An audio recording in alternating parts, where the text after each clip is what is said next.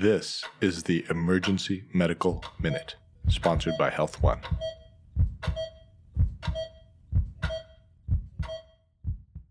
So this is a really interesting study incorporating both our most trippy drug, ketamine, and our psych patients, the patients who we really can do better by.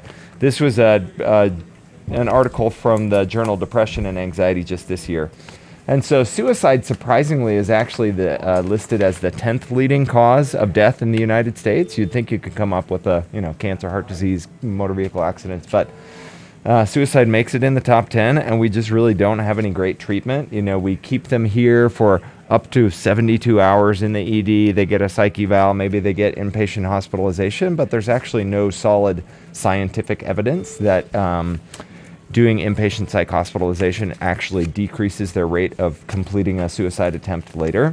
So there have been a lot of small anecdotal studies that have said that ketamine profoundly improves depression and can prevent these suicidal feelings. It was originally noted in patients that got sedation for other reason. They come with a shoulder dislocation, get ketamine, and then they're like, whoa, I felt so good all week and I wasn't depressed.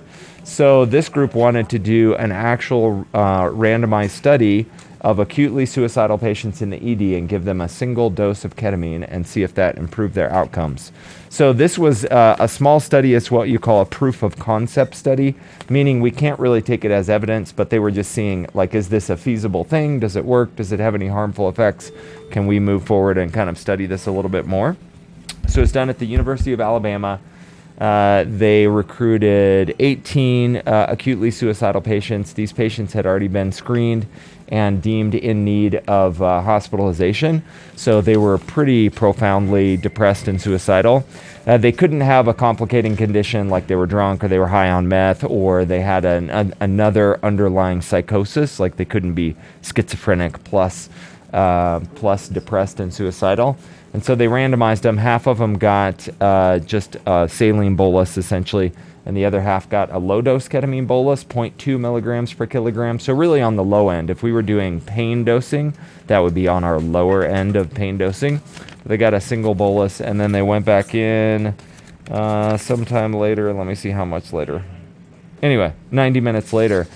And out of the placebo group, there were 33% that said, yeah, I feel a little better. Maybe I'm not so suicidal.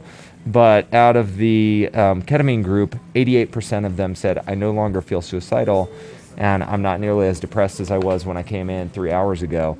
And they measured those effects, and it looked like it lingered out for at least 3 days, that they were still feeling that their mood was improved.